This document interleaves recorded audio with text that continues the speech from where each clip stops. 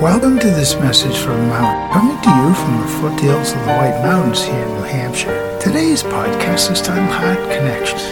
Well, as it was, I went to a metaphysical meeting the other night over at the center and took the camera and saw a heart in a place that Derek had been working on, a small rock, and I took a photo because that means something to me. It's special. And after the meeting, got home and got an email from a good friend and colleague and someone that used to live in the area who has been in Florida, who let me know that her place was totally devastated with the hurricane and that she had given away all of her belongings that she had the day before, so she must have known that there was going to be a problem because she's very intuitive, but now is finding a place to live. And not only that, discovering that she has COVID for the first time in her life. And so all of that problems, and that's just one person. And the one person and all the devastation that's taken place, not only the hurricanes, but the fires, the tornadoes, all kinds of disasters that are going on